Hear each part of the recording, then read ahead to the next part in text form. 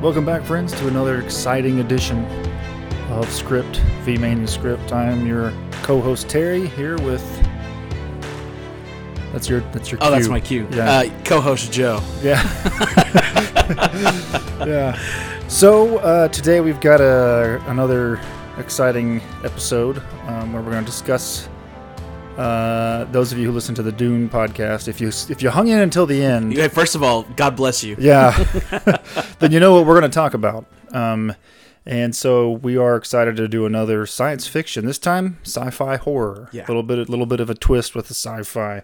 But before we get to that, let's start with our usual stuff. So this, of course, is the podcast where we discuss films and books and the adaptations thereof. Yeah.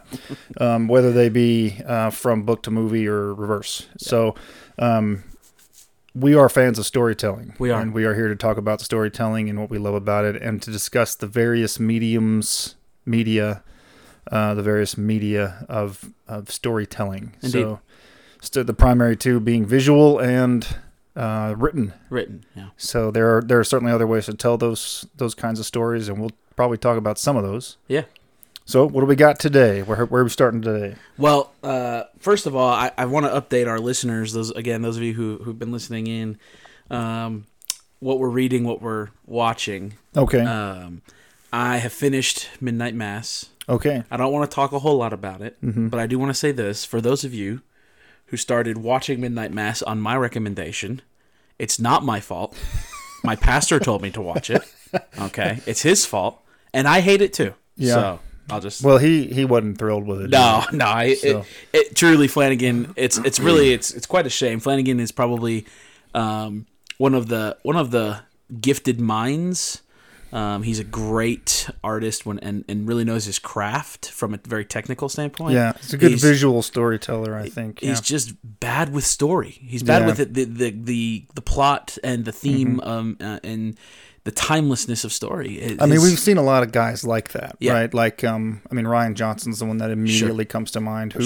You look at him and you think, oh, yeah, he really screwed up Star Wars, but Star Wars was beautiful to look at. Yeah, right? So he's not without his ability. Yeah, right. But storytelling is not what he's good at. Yeah. It's just the visuals is what he's really excellent at. So. Yeah. So I just wanted to get that right out there. I don't know if you're watching anything. I know you've been kind of on the hiatus of watching. I don't watch a lot of like regular stuff. I just watched Temple of Doom yesterday. Yeah, sweet. Hadn't seen that one in a while, and it.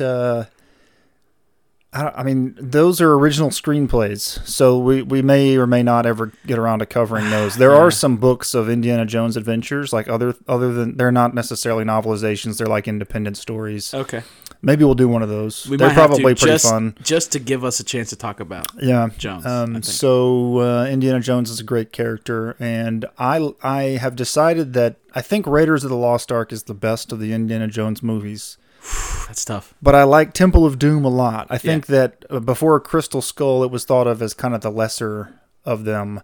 But I really like his arc in it. A lot of people don't realize that Temple of Doom is a prequel. It's a prequel. Yeah.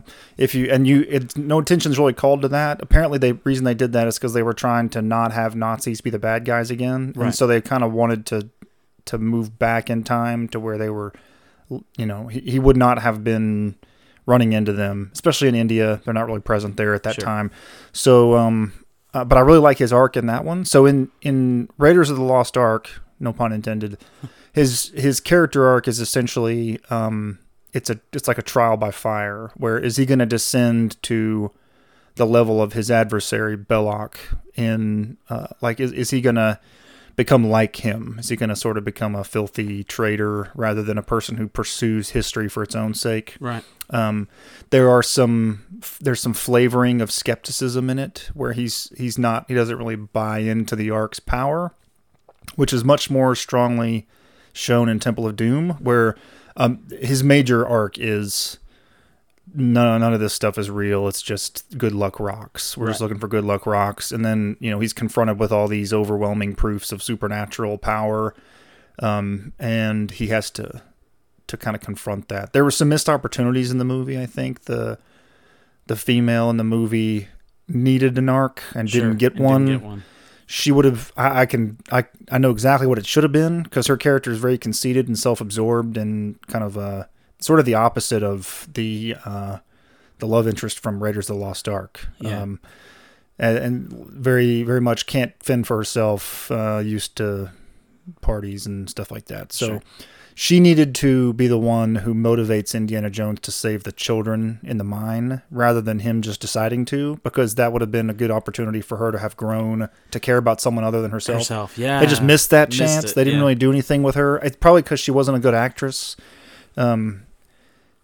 I mean, I guess she was okay. But anyway, that's what I've been watching. Sure. So Yeah, we got off on a little tangent there. But That's good. Reading anything? yeah, I just, I'm in the middle of, well, I'm towards the end now of a biography of General Israel Putnam, who was a Revolutionary War general. Okay.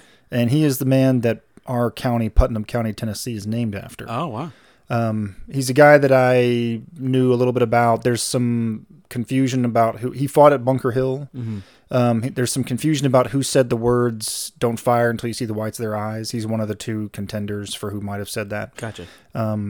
That was not mentioned in this biography, though, which was written by a contemporary. So this is an old. It's a reprint of an old version of. Awesome. So, but it's really interesting. He had a great, interesting life. He was kind of an action hero in the French and Indian War, and a farmer during times of peace, and generally a likable. He's presented by a very friendly biographer here. Okay. I think they were personal friends, and so. But it's made for an interesting read. The fact that it was written by a guy, and I think this was written circa 1790 or so. So this is it's kind of like stepping back in time a little bit, not just in the story, but in the method of writing. The method of writing, the how he's showing language, it, the syntax, that kind of thing. Mm-hmm. That's fantastic. I actually probably could use some suggestions on some nonfiction. I've been kind of bogged down in school reading right now, and just started actually putting together some commentary on Romans. So we're reading the book of Romans, and so. How long have you been in Romans? We just started. Oh, okay. Yeah, just started. Maybe I just talked to you about Romans, because I feel like we were talking about that recently. Yeah, I was probably in setup, but I just wrote a bit of a commentary on Romans chapter 1. Okay. And so having fun talking to kids about hermeneutics and the importance of understanding the genre of the book of the Bible. And you're this reading. is with what age? This is 8th grade. Okay, so we're talking about 13, 14. Yeah. And Romans, wow. Yeah, it's not an easy task, but it's one I enjoy. So I'm glad you started them easy. Yeah, I always like to thank Nick for giving me that little golden chestnut. Well, that is Romans is there because you guys do the Reformation, right? Right. So I guess that's going to be at the end of the year. But, yeah, sure. But yeah, Romans is what opened a lot of people's eyes. Right. So yeah, they'll have context. Yeah, I'm looking forward to getting to that so that they can see, that's the just shall live by faith. Yeah. So I'm excited about it. But anyway, that's what I've been keeping myself busy with. So. Cool. Well, you can't go wrong with the Bible when we get to the "what are you reading" thing. So I guess that should probably be like always that, and then sometimes other things with it. Yeah. Well, let's go ahead and jump into. I might have a suggestion for nonfiction to read. Oh yeah, hit me. I'm going to wait till the end. Oh, okay. Because maybe it might be a good suggestion for another episode. Maybe the next one. We'll see. Okay. Well, that sounds great. You want to do should have been a book or movie next? Yeah. So you got one for us tonight. I do. Should it have been a book or a movie? And we're doing tonight. Which one of those? We're gonna do should it have been a movie? Okay. And I'm gonna go with a short story. Okay. By Ursula Le Guin. Okay. And I looked it up, so that's how she says to pronounce her Le name. Guin. Okay. Le Guin. I've heard Le Guin. Yeah, sometimes. it's people try to pronounce it French. Yeah. But it's actually in her own words. It might be it's Welsh or something. It's Welsh. It's Breton. Originally Welsh. So it is Le Guin, and she has a short story titled "The Ones Who Walk Away from Omelas." She is, by the way, probably the queen of science fiction. Yeah, I think she's generally lauded as such. Yeah. She's certainly going to be your top 3 female sci-fi fantasy writers. Yeah. I can think of a couple that are fantasy that are probably in the same league, but not many. Not many. Yeah, she's widely lauded as such, and I thought it would be fitting since we're doing sci-fi tonight, and she has a short story called "The Ones Who Walk Away from Omelas." Okay. It's very not science fiction. Okay. Does have some fantasy elements, but not a whole lot. It's an interesting story. It's an interesting short story. The basic premise is the omniscient narrator takes us into a utopian society that's sort of tucked away into the hills of some foreign country. It's intentionally very vague. Okay. And it's sort of this Shangri-La, Atlantis kind of situation where it's, not a utopia. A utopia that's sequestered away, right? And there's a hint of almost like it's magically hidden. Like I'm reminded of the line from Pirates of the Caribbean, "It can't be found except by those who already know where it is." It's got kind of that kind of mystic hiddenness to it. And when we descend upon Omelas, this city, it is unfurled before us with great descriptive language, and it is this utopian society that's full of, everybody has everything they want. It's got every pleasure is available to you. There's absolutely no negative consequences for the choices you make. We descend upon a parade. The city is in excessive festive mood, but you also get the idea that this is also kind of a commonplace thing, and nobody works and everybody's happy. Yeah, and it's great.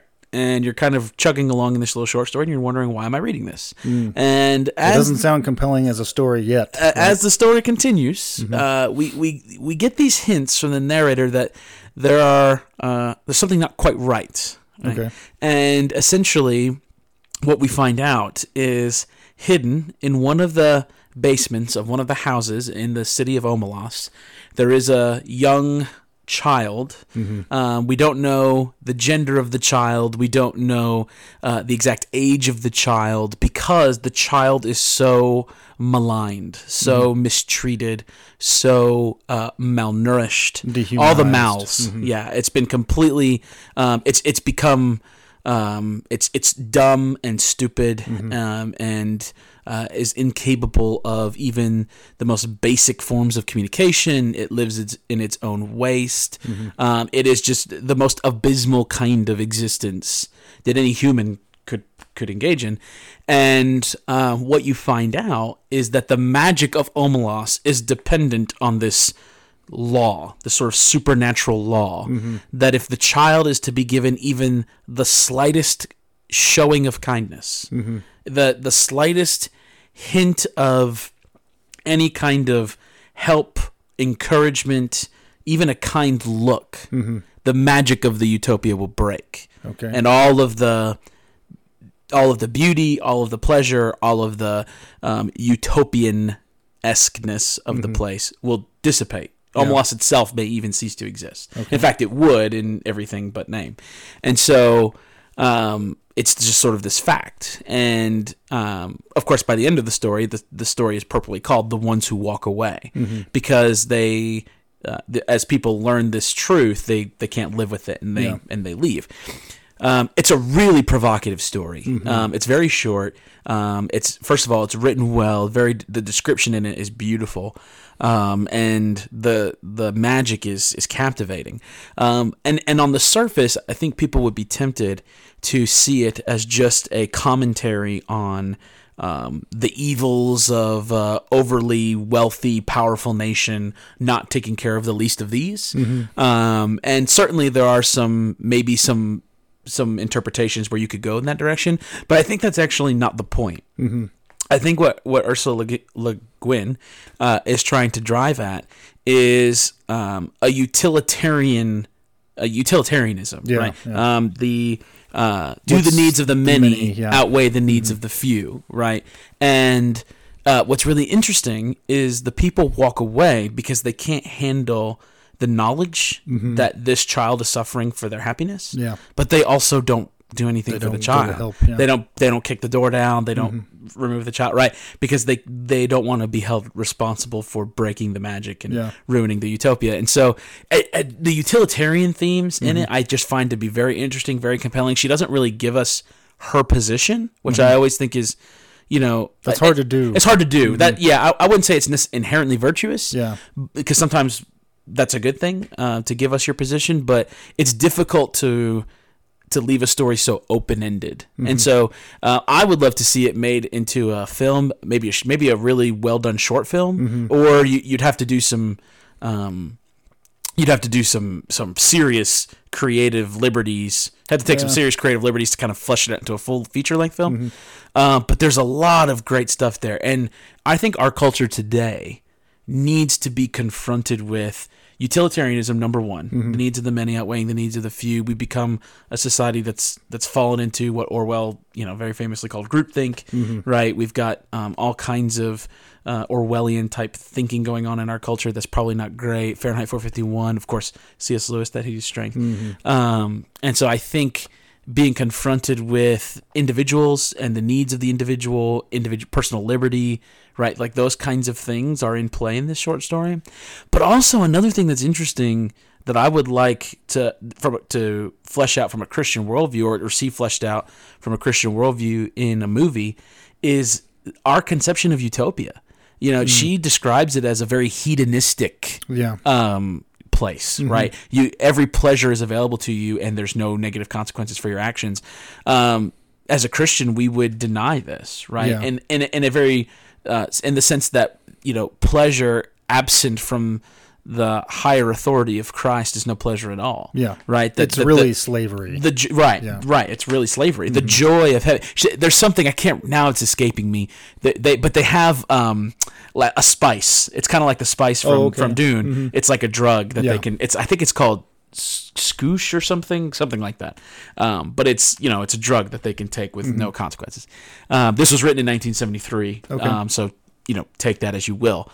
But we know that the New Jerusalem, new heavens, new earth, the Bible says every tear will be wiped away, right? There'll be no more sickness, no more pain, no more death. And so it's not that we don't look forward to sort of an existence without the pain and suffering that we know now.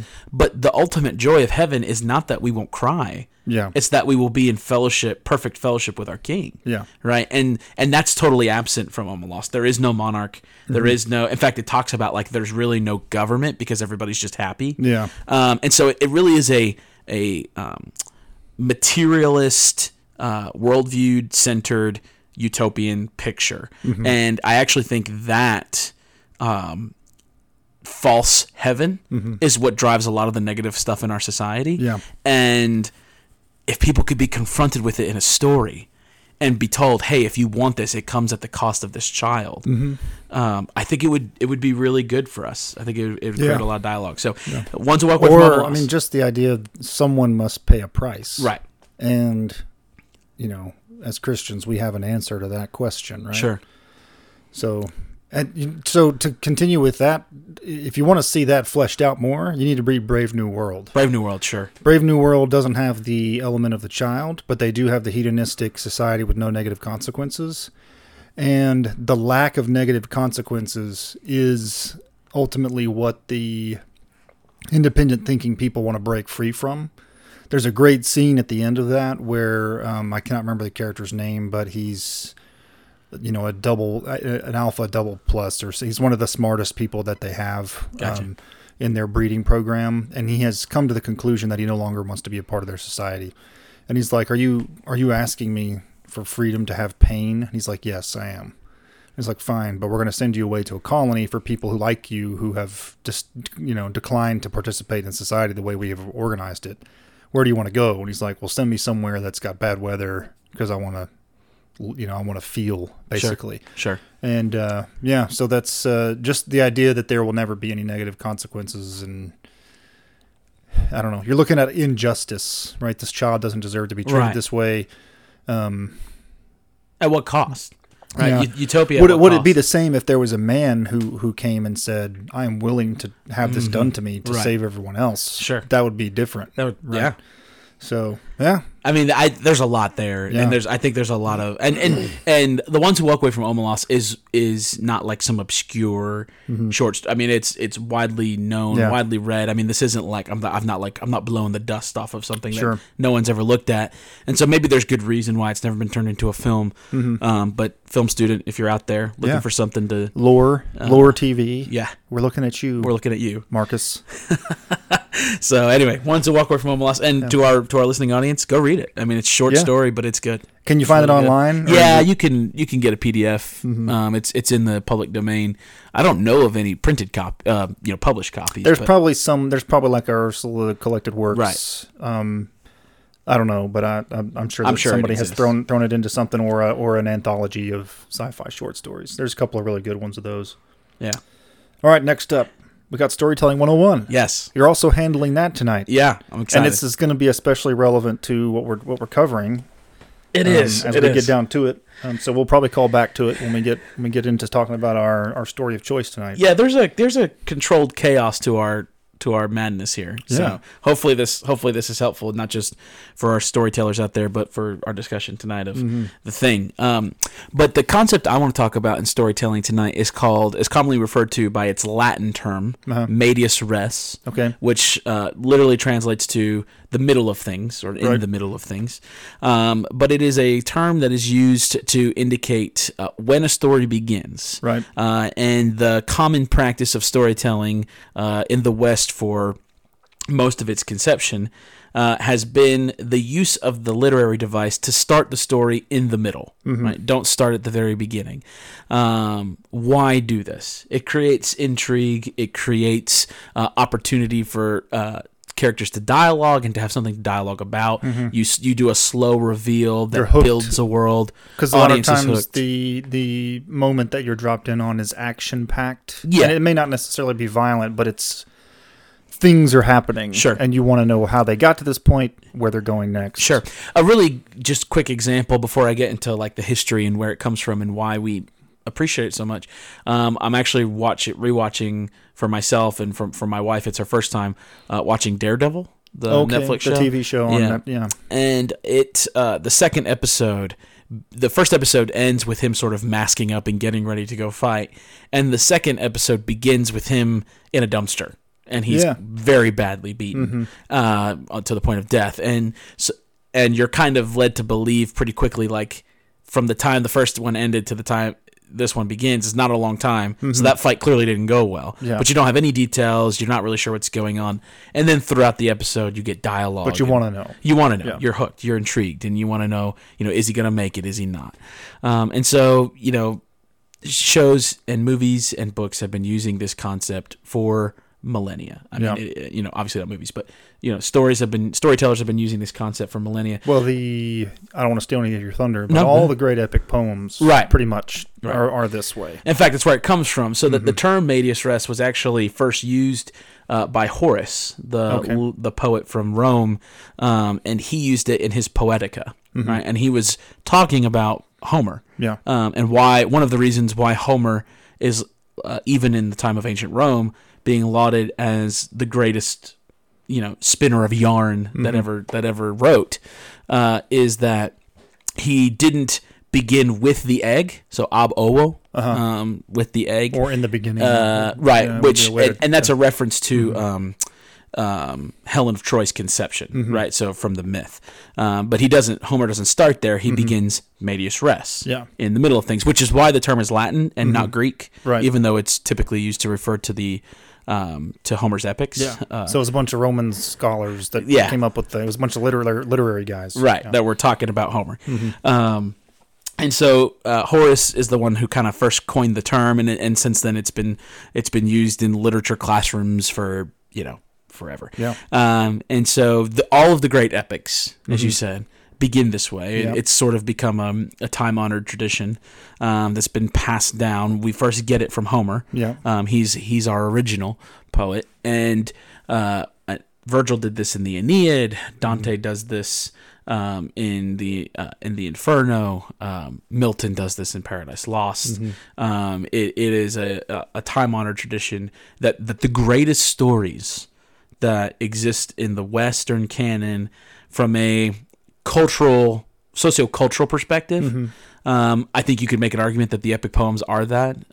Some might pick a fight with me, but I think they'd lose. I think I would agree with you. There may be somebody out there who doesn't, but if you have not read those, you need to find a good English translation that's readable to you, and you need to do it. Yeah, and those stories they're the ones that have passed on this tradition to us. And it actually, I think, it's kind of cheesy, but like when it happens in a TV show or, something like Daredevil, which is not the Odyssey, right? It's not the Iliad, it's not Paradise Lost. It still is like, it's nice to see Homer still kind of peeking through, right? It's become part of our cultural DNA. And I think storytellers, if you're going to do it, you should know where it comes from and why it matters.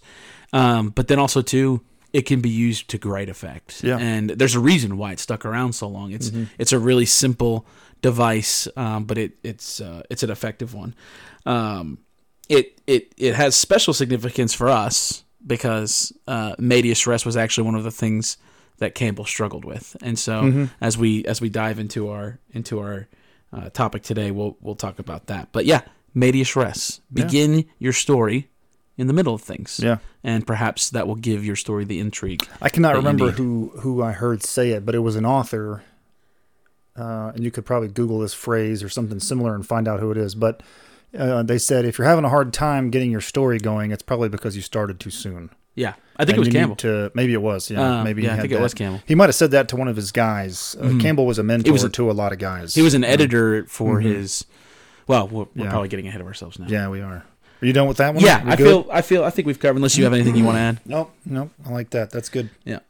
All right, so now we're moving on to the meat of the night. Tonight we're going to be talking about a science fiction novella classic, which has become a movie that I think, I don't know, classic might be too strong a term.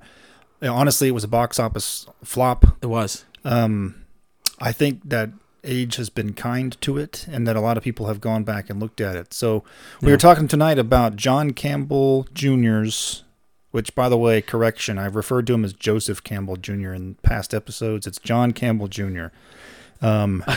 Joseph Campbell is Here with a Thousand Faces, isn't that right? Yeah, I think that's right. Is that right? Yeah. Maybe I'm getting that name. He writes about mythology. Maybe that's what I had in mind. Anywho, John Campbell's Who Goes There was the original story, and the movie adaptation. And tonight we're going to specifically be talking about John Carpenter's 1982 The Thing. Yes, we are. Because it's grand. It's amazing. Yeah. All right, so here we are. We're in the midst of things. So let's talk a little bit about the context here. We've got John Campbell Jr. John Campbell was one of these golden age sci-fi writers who wanted to be a scientist. He couldn't hack it. Right. Not because of the science, but because of the German. Which was surprising. So in 1930s, all of the best scientists were Germans. That's so right. The language of international scholarship was German. If you wanted to publish a paper that you wanted to be taken seriously, you needed to be able to read the German science. I don't necessarily think you had to publish in German, but you had to know German well enough. German was the language of science. Yeah. And so when he was attempting to get his degree, he never quite could get that done. In the meantime, to pay his bills, he launched Astounding Magazine, and it became one of the greatest incubators for science fiction writing probably ever. Maybe the single best one. It's definitely the flagship. Yeah. I mean, you could probably look at a publisher like Ban Science Fiction or Del Rey or somebody like that did a lot of publishing work, but this guy was always wanting to be a scientist. His love of science comes through his writings, especially in this one here. We'll talk about that. And in the meantime, he was basically running this magazine, buying stories from guys. A lot of the guys that he bought stories from, he became friends with. We talked about Heinlein, Hubbard, Asimov, right. Several others that came later. So that's John Campbell Jr. So he only wrote one real novel. This is the closest thing he had to a novel. He originally published it as a novella and called Who Goes There? Mm-hmm. And then through some pretty impressive work, some research work by Alec Navala Lee. Yes. An extended version of it was located in his personal things after he died. I think he was given permission to look through his stuff because he was doing a biography of him. It was in a library in Harvard. Yeah, he donated his stuff to a library. Right. And Alec found it because he was going through just copious amounts obscure of letters. Things, yeah. And he just there was one reference to it, and he just he tracked it down. Yeah. So that has been published now. Yeah. We have a copy of both here sitting on the table. Wildside Publishing has John Campbell Jr.'s Frozen Hell, which has really horrific artwork on the cover. Yeah. And then we have kind of some more bland but pretty effective art cover on Who Goes There, published by some publishing company that uses a red rocket as their logo and didn't bother to print their name on the side of the book. So either one is good. We're going to talk about a little bit of the differences between the two written versions. Sure. And then compare to the movie. Yeah. So we have a good example here of a film which really, with some notable exceptions, followed the plot of the book pretty closely. Yeah, it's pretty good. This is a very filmable book. Before we jump into that, do you want to talk about how the two versions sort of came about? Why are there two versions of this story from Campbell himself? Well, so back to media res, right? The big difference between the two versions is that one of them covers more about how they located the alien creature that they find and extracted it and the mishaps that they have happen. He handles all that in much less text in Who Goes There. Yeah. Through some expository dialogue, which is a little slow, but in a book it really amounts to the same thing because you're reading it either way. But Frozen Hell has about 50 extra pages or so. It's not a huge add-on, but besides that beginning chunk and then a couple of tweaks at the outset of what would be Frozen Hell, everything from then on is the same. It has the same ending. There's nothing terribly drastically different about it. If you're a completionist, you may want both. I got a copy of Frozen Hell after I read Alec Navala Lee's Astounding, the book, which is a biography of a couple of different guys, but Campbell's probably the main one. And he talked about it in there. And so I already had a copy of Who Goes There, and I was like, oh, I'm going to see what the longer one is. So I got that. And it's pretty good. Yeah. So for the listening audience and the viewing audience, I have never read Who Goes There. I've only read Frozen Hell and then watched The Thing. So I'm really excited about kind of talking about. So we've really got three things going on here, right? We've got the John Carpenter's film. We've got Campbell's original Frozen Hell, and then his revision, which is the one that actually got published in his own time. Who Goes There, and then Frozen Hell was found. Decades later. A little bit later. So he struggled with the beginning of it. Yeah. Like we said before, Campbell's a guy who loved his science, and he wanted to spend time discussing that in his writing. So he talks a lot about... Now, remember, this is the 1930s, so technology is way different. They were using steam-powered tractors and things like that. It's difficult to visualize because 1930s Antarctic expedition isn't something for which I have a ready frame of reference. Right.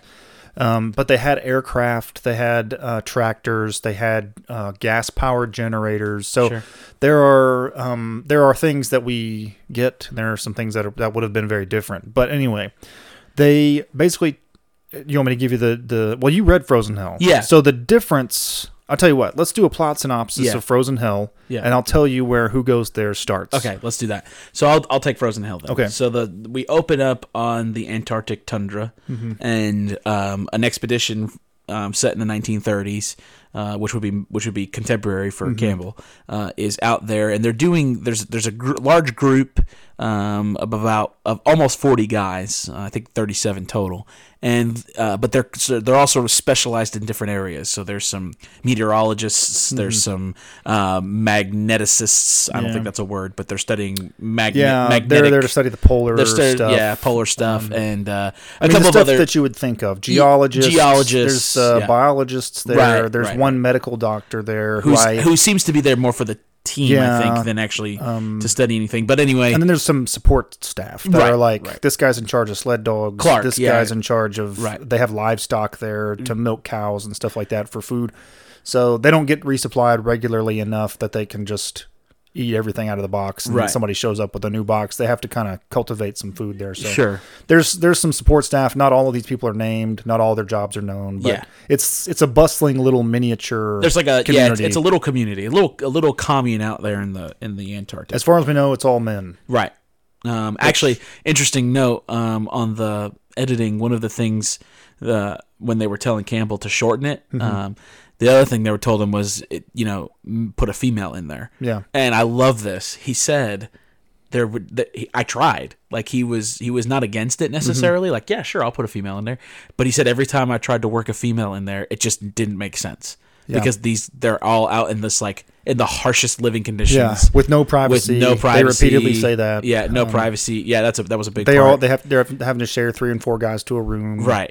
He was like, it just makes no sense. Yeah. Right. And in the 1930s, there's no way that it would have been considered proper for them to put a lady out there all those guys, or several even. It just, I don't know. I kind of thought, man, we've come a long way. Yeah. I have a note about that too.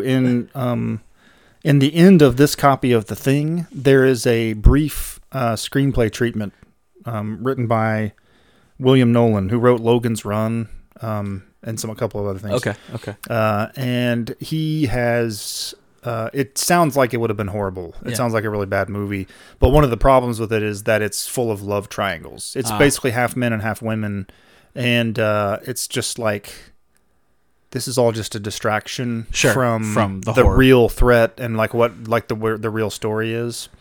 So anyway, credit to Campbell for not, sometimes the best advice is no good, right? Like, these are guys who are in the field. They're his editors. They're telling him, hey, if you want this thing published, you got to put a girl in there. And I agree with Campbell. It just wouldn't work. And so, sometimes it would stand out. It was odd, right? Mm-hmm. So anyway, back to the story. So all these guys are there, and what we start to learn is that the guys who are studying the poles are trying to focus on this anomaly that they can't really quite explain, but there's some magnetic interference that's acting almost as a pseudo pole. Yeah. And so they go out into this wasteland to try and discover what's causing this. Mm-hmm. And through that expedition, they discover a large downed craft that they think may be a submarine.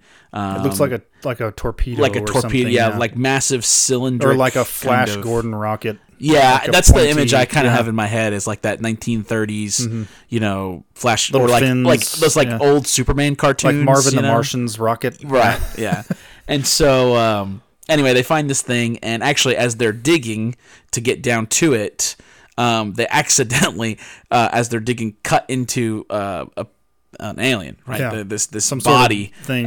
They can tell it's an organism. They can tell it's organic. They accidentally bury an ice axe in its forehead. In its forehead. And they realize, oh no, what have we done? And they go to. It's not conscious. It's frozen. It's clearly frozen. It's it's dead. So they think, and so they pull it out of the ice, and they're then they begin to say, wow, this is the find of the century. We need to do more. And through their techniques of trying to unbury this craft, they accidentally blow it up. Yeah, turns out it was made out of magnesium. Made out of magnesium, and they send a they nuke it. They nuke it basically, which ends up destroying equipment. Yeah, and they think there were other aliens down there that they also incinerate. That they also destroyed. So now all they have of the find of the century is this body, this one organism, and so they drag it back to their main camp, which doesn't sound important. But then you think to yourself, why wouldn't they just drown this thing in acid immediately? Well, they don't. It's a scarce resource now. They've got a reason to think it's worth a little risk to hold on to this alien monster creature that we think is dead. And they make mention of that. They say, like, there's conversation about like, why I can't believe we blew that thing up. The secrets we could have learned. Atomic power, which I know you want to talk about later, is a big thing. Yeah, this is pre-atomic power. Although it's very this is the 1930s, so the atomic theory is alive and well. Right. And everybody knew it was coming. Right. And a lot of these, we'll get to it. I know you want to talk about that. So they blow the ship up. They bring the body back, and at the end of that, as they're coming back to the main camp, it's sort of alluded that the people who are in close proximity to the body of this downed creature are experiencing some weird dreams, some even some waking hallucinations that. Some bizarre thoughts that are intruding in. Yeah, or some bizarre thoughts. Remind me to come back to that when we do analysis. Yeah. So the body comes back. They begin the thawing out process. And this is where Who Goes There starts. Okay. Who Goes There starts in the mess hall with the body on the table. That's amazing. And the team that found it is basically explains everything you just said to the team that was not with them when they located it. Gotcha. They do it in a couple of pages. And so now they're like, what do we do with this stupid thing? Right. And they're having a debate over it. Everybody's got their own agenda. Some guys are like, get rid of it. Some guys are like, stick it out in the ice and we'll take it back with us. The guy that wants to melt it is our biologist, yes, whose name is Blair. I get him and Copper confused. Sure. Copper's the doctor. Right. Blair is the biologist. So Blair wants to study it. They're concerned that it could have a disease. They're concerned, initially that there's not much chance that it's alive. It's very unlikely because it's a higher life form and it's frozen. It's not a fish. Yeah. It's not anything less than a fish. It would be dead. Even if dead. its cells technically could be revived, the creature itself would not survive. Right. Like it would just be a lifeless husk. And there's, to Blair's point, right, a lot to be gained in even understanding the biology of the creature, the ecology of where it comes from, right? There's just a lot of... they knew nothing about it. For all they knew, it was native to Earth. Right. I mean, I think someone even mentions that, maybe it came just from, deep deep in the earth. But what Campbell does really well is in the description and in the way the characters talk about it, they always refer to it as a thing from hell. Yeah. Right? It's very hellish. It has a hateful look on its face. It's just, and only one character, which I think is Blair, is like, you don't have any right to judge the emotional content of its facial expressions. Because it's clearly, for all we know, it could be lovely, this could be how it This could be cute love. as far as we know. Right. And they're like, nah. No, man. That thing is evil. Which I think is a great... Let's finish the plot synopsis. Plot synopsis. So, important to get distracted. So the thing, which I think we're okay to call that now. Yeah, we can call it the thing. The thing animates, comes alive through the thawing process. They melt it down. And there is a scene in the book where there's some hullabaloo at, oh gosh, I said I was going to remember, now I've forgotten. What do they call where all the dogs are? It's like Dog Village? I think it's Dogtown. Dogtown, yeah, something like that. It's the names are great. They have little names for the different areas. Spots. They have Dogtown, they have the mess hall, they have... There's like the Cosmos House. Yeah, that's where they study the aurora phenomenon and stuff like that. Yeah. So anyway, so there's a hullabaloo, and this thing is in the process of essentially assimilating into a dog. They don't know that yet. What they know is that the creature's gotten out, it's gotten loose, and it's eating a dog, and so the dogs are fighting it. The dog, yes, it's a great scene where the dogs have become feral beasts, and they're ripping into it, and which matters later. Yeah. And the MacReady, who we haven't talked about yet, but he's the closest thing we get to a main character. He's our hero. He's definitely our guy. He's sort of a Viking type. He's a man of action. He's a meteorologist. Yes, in the book he's a meteorologist. Yeah, and but everybody here comes across. You can tell Campbell's a little biased because he wants his scientists to be action heroes also. Sure. And so he writes them that way. They're not flawless, but they're all like jacked. Well, so in the descriptions, and they're all like holding. He always describes them holding like these ice axes and things. So you can't get the image of like Beowulf out of your head, right? Like MacReady is Beowulf, and Copper and Gary. They're all just like Norse men, like Thor, right? Like or G.I. Joe or something like that. Like they're all just they're described to us, and I think the only one who's described as sort of imperfect physically is Blair, who I think is a little overweight and bald. Yeah, and that's about the closest. And that's the closest you get to like not jacked. Yeah. Anyway, so they come with guns. Someone has a gun. Someone has an axe. And they quickly realize that like these weapons are not effective. Yeah. And I think it's actually Blair. Barclay. It's Barclay has a fire extinguisher, and he's able to use that to like sort of disorient the beast. Yeah. And MacReady calls out to them. He's got a flamethrower or a flame torch, and so he's using it to kind of keep the beast at bay. And they come with this makeshift. I don't even know what to call it. It's like this electric rod. It's kind of like a cattle prod. Yeah, it's a cattle. But it's turned up to fatal levels of power. They basically ran a hot wire straight to the generator. Right. into this thing, and then when you jab it with both prongs, it just shocks it to death and melts whatever it touches. I mean, it's just instant death. It's like and it's effective. It does kill it. And that's essentially what they use to break it down. And so they kill it. They're like, oh my gosh, can't believe it.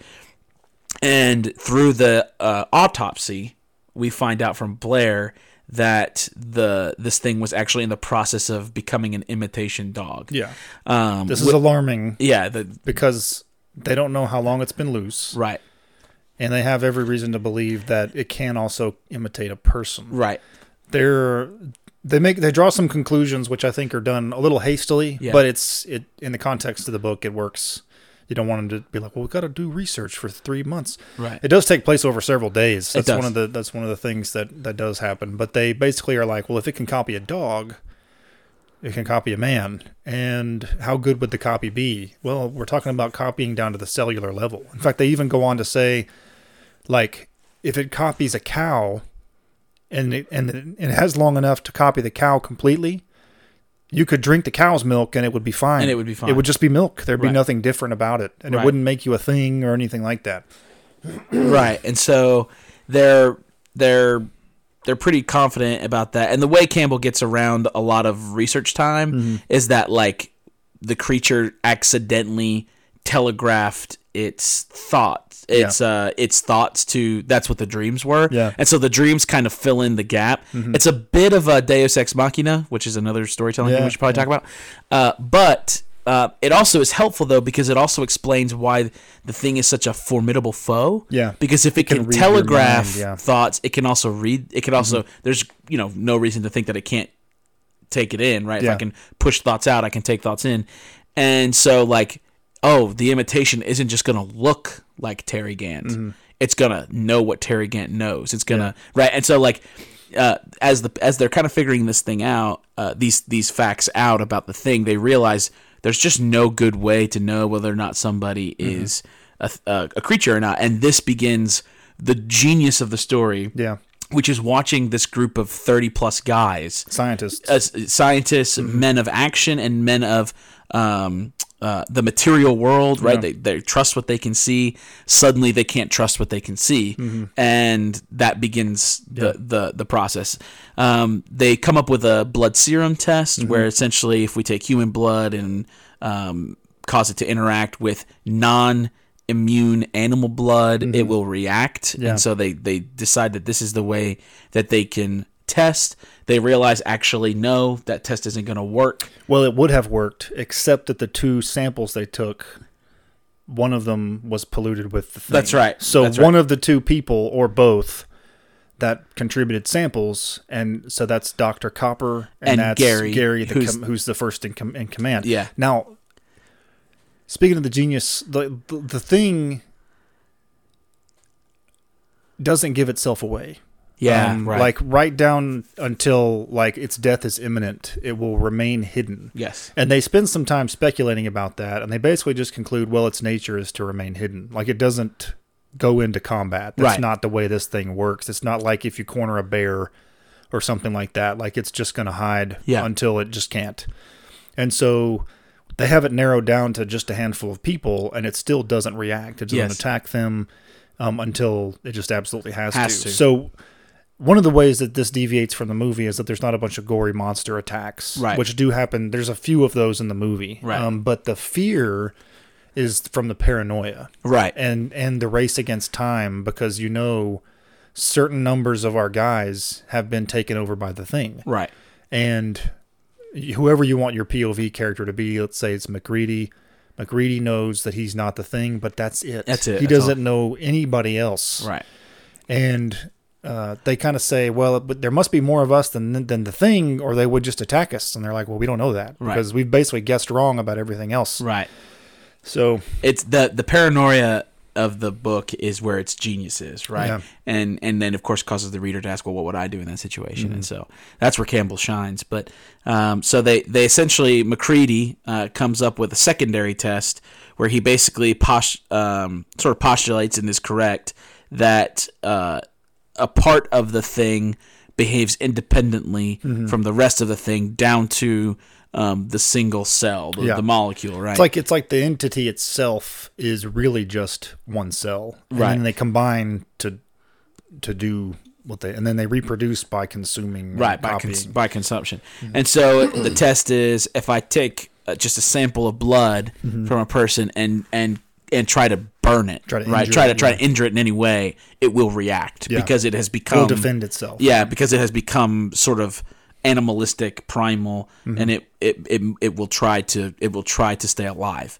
And so that's the test that essentially works. And so they have to give blood. He tries to attack it, and then if the blood reacts, you know that the donor is a thing. And so, and like you said, now we're at the end of the story, and even then, as people are giving blood, knowing that they are things, they still don't attack until it's absolutely necessary.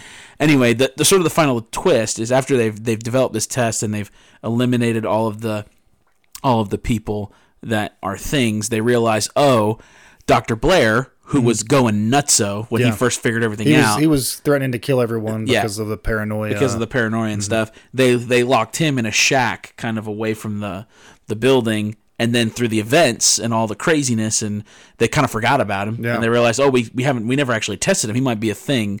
And they go out to the shack, and it turns out he actually was a thing. He was maybe the first thing. Spoilers. Spoilers. Big spoilers. Yeah. And so he was the first thing, and he's actually working on atomic energy and anti-gravity. He'd been out there for a week, and he had built like an atomic heater because they're creatures that like it warm. He built like a backpack, like sort of like almost like a jetpack, but it's just anti-grav. So if you put it on and then you jump, it'll just kind of suspend you. Right. The obvious ploy was for him to get from Antarctica to a populated area, so he could copy whatever all the raw material he needed. Yeah. And essentially what you learn is that 30 more minutes and he'd have got out of here, and there'd been nothing we could have done. Yeah. But we got there in time, and Campbell does leave it, kind of like, wow, close call, but we did it. Right? And it's really kind of a bright ending because the thing left behind all of his atomic contraptions that he had built, and they're like, now we can kind of reverse engineer these, and humanity will be ushered into a glorious utopia. Yeah, so sure, man, a lot of connections here. So that's Frozen Hell, and I would say probably who goes there is probably not much notable difference there. No, everything from the moment where they are in the mess room discussing the origin of the creature. Yeah. Is the same, pretty much. There may be a few tweaks, but nothing that I noticed. Do you want to talk about any notable differences plot-wise between the books and the film before we do analysis? All right, well, so let's get back to medias res, right? So we have two examples here. We have one that starts at the beginning, and we have one that starts in the middle of things. And somebody obviously chose to publish the one that started a little later, right? Even though it was a shorter story. In the movie, we have a completely different opening sequence. Right. They do not discover the creature. The creature basically discovers them. Right. The movie opens with this basically the same premise. They are a group of, there's not as many. I think there's about 15 or maybe less. Something like that. Of guys that are in an Arctic research station, very similarly characterized to the books. The ones that are named are pretty similar. There's one or two guys whose names are changed. I think Conant is Windows in the movie, right? Which is obviously a nickname for him. Clark is in both. I'm trying to think of Clark, Gary, McCready, obviously. Yeah. What's the doctor's name in the? Is it? There's Blair, who's played by Diabetes Guy. Yeah. Right. And that's the same. Wilford Brimley plays Blair. Right. Dr. Copper is the doctor who gets his arms eaten off. Trying to think who's the cook I can't remember the cook's name. I think they're pretty much the same guy. Yeah, they seem like it. Yeah. And then there's Kurt Russell, who plays McCready. Yeah. It was a great character introduction, by the way. Yeah. So anyway, let's talk about the plot of that one. So opens up on that Arctic scene. We know that this is a research station. They're isolated. There may be a couple of passing references to winter's about to start, so the sun is setting, which at Antarctica means it's going to be dark for months. Yeah, right. And then it'll summer, it doesn't get dark at all for months. So so they're preparing for that. When we are the opening credits, the opening titles are interspersed with scenes of a sled dog running through the snow away from pursuit by a helicopter. There's a helicopter chasing him, and there's people shooting at him with rifles. They eventually chase him all the way to the American base. Turns out they're Norwegians. They land the helicopter and try to throw a grenade at the dog, and they kind of botch the throw and blow themselves up. And so one of the Americans gets shot on accident, but they're like, "What the heck was that all about?" It's almost comical. It is. I don't mean to interrupt your plot, but it's almost comical. Well, it's so zany. Yeah. And obviously, what they're trying to show is like something's really wrong. weird. Yeah, something's like very why wrong. Why would they be chasing a dog doing that? Like, what did it? What could it have possibly done to deserve that kind of attention? And so they take the dog in. They have dogs of their own, so like we'll just put them in the kennel with the rest of them. And they never really quite understand it. They decide that they're going to go investigate the Norwegian base and see if they can figure out what the heck is going on. So meanwhile, the dog is loose in the base, and we see there's a really great shot where the dog is, and that dog is maybe the best actor in the movie, man. He may be. Whoever trained that dog did a great job, but he slowly goes into a room, and there's a silhouette on the wall where a person turns to notice the dog, and then it kind of cuts away. Yeah. And we, the audience, know that there's something off about the dog. When you went to see this, you bought tickets to a horror film. The dog is weird. Right. Something bad is about to happen in that room. We don't know what. We don't know what. And I saw something. I'm not sure if this is true or not, but I saw something that said that the person whose silhouette that is not one of the actors. It's like just a random crew member, because they didn't want anyone to know who the thing was yet. And they were worried, well, if it's somebody who has a really obvious profile, then that'll give it away. That's genius. Yeah. I love that. So that was a good call, I think. So we have the dog being put into the kennel, and in one of the most monstrously horrific scenes, the dog tries to eat another dog, basically by digesting it with spraying acid at it and becoming a dog. The rest of the dogs go bananas and start barking and howling at it, and the guys all run in and see this thing mid-transition. Right. And it's a horrible, grotesque nightmare. And they try to hit it with the flamethrower. The attention to detail on the special effects is something that I'd like to talk about when we get around to it. Yeah. I'll just finish with the plot synopsis. So they realize that this dog is not what it seems. They proceed to do autopsy of it, find out what it is. It's an alien creature. They now think that there may be some of these things amongst the people, but they don't know who it is.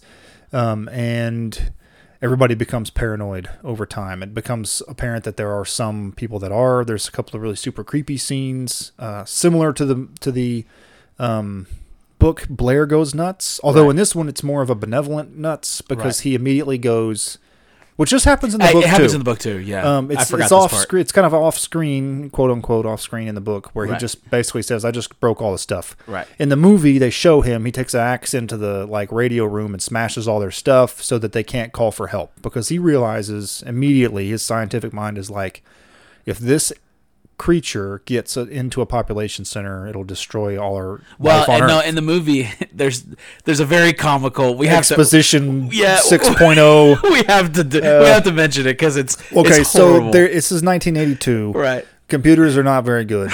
The first computer we see is a chess wizard computer, which Russell Crowe destroys with whiskey. Kurt Russell. Who did I say? Russell Crowe. Russell Crowe's not in this. He was probably like 17 when this was made. So Kurt Russell McCready is playing Chess Wizard. This is his character introduction, by the way. And he makes a move, and the Chess Wizard checkmates him. And he dumps his shot of JB's whiskey and ice into the the hard drive and breaks it. And so that's what they had computers for. So Blair sits down at this computer and types in like, "What if alien come to Earth?" And it's like bad. No, it basically says like, based on the variables you've input, it'll take 70 days or something before all life is wiped out. It's like 27,000 1,000 hours or Yeah. something before the whole world is a thing. Yeah. it's And he's absurd. just like, and so you're like, their computers were not meant for that kind of query. Are you kidding me? He had to write a program for that first before he could type it in. This movie took place over 3 months. Yeah, so this is probably not the best call by Carpenter, but like In a movie that is otherwise very solid, they want it's you definitely to the worst scene. He's trying to tell the audience what the stakes are, Right. Which is an important thing to do. Like the scientists get it immediately, but you're sitting here thinking like, well, I mean, what the worst case scenario is that he kills all these guys, and that would be unfortunate, but like, meh. But then you're like, oh, it's actually like way worse than that, because if they don't stop it, then it will escape from here and kill everyone everywhere. Yeah. So the stakes are raised. Blair knows this, breaks the stuff. They are not just the radio. He breaks the tractor. Yeah. The airplanes. He makes it so they cannot get away. Yeah, they're trapped. Right. He's trapped them all. While that was going on, they went to the Norwegian base and found everyone dead. The place was torn all to pieces. Everyone's kind of dead. Blood everywhere. Axe. Yeah, it's a in the mess. wall. They attempted to make a prequel to this movie that is the story of the Norwegian base, and it was not good. Don't watch it. 2011, The Thing. No. But like we care. Like, I mean, give me a break. Anyway, they have this long paranoid goings on. They're trying to figure out ways to detect it. They're trying to understand the creature, figure out who's who. They don't trust each other. They're locking each other out in the cold. They're threatening to blow up the building. They've all got guns and flamethrowers and weapons. And they eventually settle on the same result that they settle on in the book, which is if you take a blood sample from a person and then you try to touch it with something hot. In this case, he gets some copper wire, I think, and heats it with the pilot light of a flamethrower. Right. And he tests everyone, and he's like, "This is the final test. Everybody that's still alive is sitting in this room. They're basically all tied up except for MacReady, and he's testing them all. Finds one, and it eats a guy, and then they kill it. And then they suddenly realize, oh, we left Blair locked in the shed and we haven't tested him. So they go out there, they find Blair had mined under everything. He was like down in the bowels of the facility and was working on whatever he was working on down there. I think it's a spaceship. It's a spaceship, yeah. It doesn't look nearly as finished, but anyway, that's what they found. And then they had this massive monster, which was probably the weakest part of the movie, in my opinion, is the creature design of the last. It's kind of every time you see the thing in the movie, it's a different shape. Right. You never really see its true form. Right. And, which is good. Yeah. But I agree with where you're going. Yeah. So they, at the end of the movie, it shows a very large thing, and it's like a Voltron of all the different messed up monsters that it had made previously, and they're all kind of stuck together, and he blows it up with a action one-liner and some dynamite, and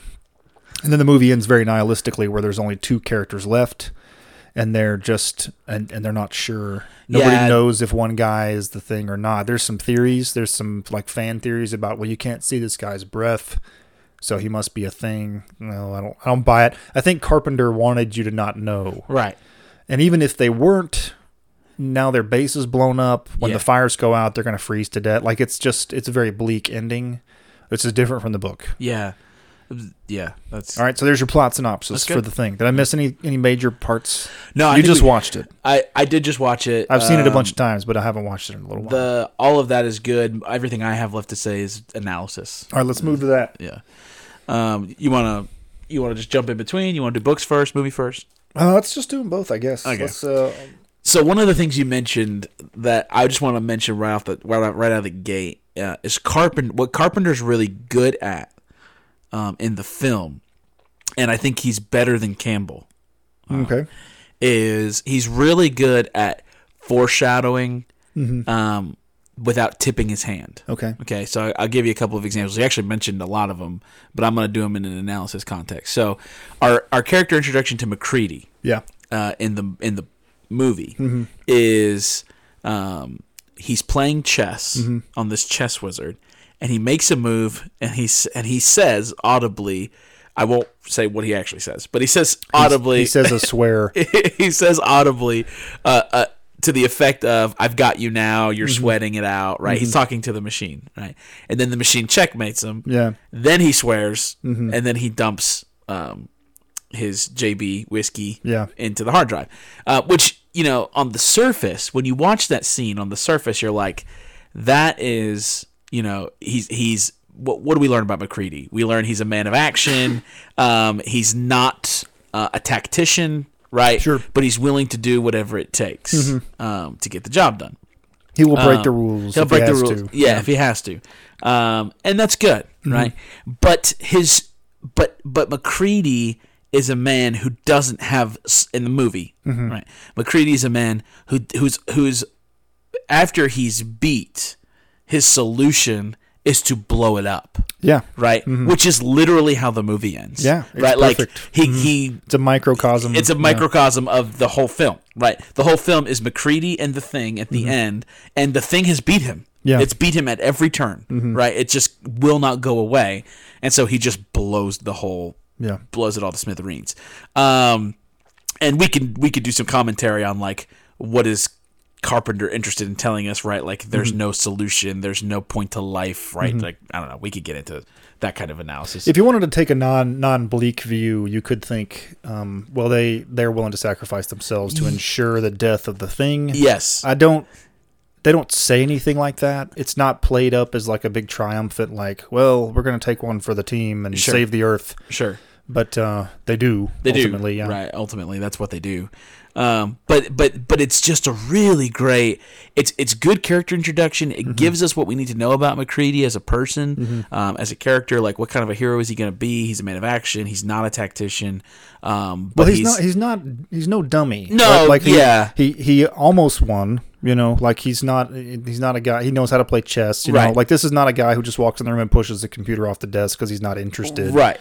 So there's some smarts there, but like if things start going not his way, he's going to get the last laugh somehow. He can do that. And so I think that's really good. Yeah. And continuing on with that theme, right? Again, we're early on, just first 15, 20 minutes of the film. When they go to investigate the Norwegian base, first of all, one thing we didn't mention, a difference between MacReady book versus MacReady film. MacReady in the film is a pilot. Yeah. MacReady in the book is a meteorologist. Yeah. But he's not, to my knowledge, he's not a pilot. Yeah. And so they're talking about going up in the helicopter to go to the Norwegian base, and he's not for it. He thinks, the weather conditions aren't great. It's not worth the risk. And Gary, who's the leader of the company, and I think maybe Blair, the doctor. No, not Blair. Somebody else. Can't remember. McCopper. McCopper, the doctor. Not Blair's the biologist. But anyway, they're going to go up, and MacReady says, "You're really interested in saving these Swedes, right?" And he gets corrected. No, they're Norwegians. And then when they get there, he goes, "Man, these crazy Swedes." And they're like, "No, they're Norwegians." And it happens like 2 or 3 times. And what it tells you about MacReady, right? Again, it's more character development from MacReady that he's like this sort of rough and tumble, not interested in the details, right? Just give me the job. I want to get it done. Very Kurt Russell kind of character, right? And that's fine. That's good. But the subtext there is that MacReady doesn't know what he's looking at. Yeah. Right? Like, it looks... You're calling it a Norwegian, I'm calling it a Swede, right? There's this idea of like mistaken identity, which is where all the conflict comes from, right? I don't know what I'm looking at. Nothing is as it seems. And so again, there's just these little things that Carpenter does that I think are really subtle, and like for our storytellers out there, really good thing to point to when it comes to like foreshadowing, tipping without tipping your hand. Yeah. And I want to contrast that with Frozen Hell. Okay. So Frozen Hell, Campbell, I think Who Goes There, I've not read Who Goes There, but Who Goes There is probably better than Frozen Hell, because the first 50 pages, Campbell tips the hand too much. He takes too much mystery and intrigue out of the out of the creature because the dreams that sort of tell you that something's not right give you too much, right? You know within the first 25, 30 pages of the book, of the short story, the novella, that the creature can change shape. It can look like anybody. Like you're sort of, that's given to you in the first way too early for even a novella, right? And so where Carpenter succeeds, where Campbell fails in foreshadowing. I don't know if you have any. Well, so in Who Goes There, there is allusion made to the dreams, but it's much less detailed. Yeah, they're just nightmares. People who had been with the team that brought it in didn't want to be near it anymore because they were like they were under strain. They didn't really. There may have been one or two dreams that it mentioned it looking like or having a different face or something like that, but it doesn't reveal the creature's powers and abilities, which are never very well defined, which is good. That's sure. That's what you want. To the story's credit. You never know exactly how long does it take. Can it copy something that's already dead? How much of your mind can it read? Like, what does it know? And in the book, they don't know if it's an animal or if it's an intelligent being, like a person. That turns out that it is because it can create machines and stuff like that. But it seems to behave like any wild animal would. Like, it's cornered. It's just going to do what its nature says to do, which is fight and run away and all that. So all those mysteries are revealed kind of slowly over time. Sure. So this is probably a good place to interject that Campbell himself, he got the concept for this story. Actually, I say this, it's been a while since I read Navala Lee's book, Astounding. But one of the anecdotes from Campbell's early life was that his mother had an identical twin sister who did not like him. And so he would come home from school, and then just out of the corner of his eye, he would see his mom in the kitchen, and he'd say, "Hey, Mom, how's it going?" And she'd be like, "Shut up, kid."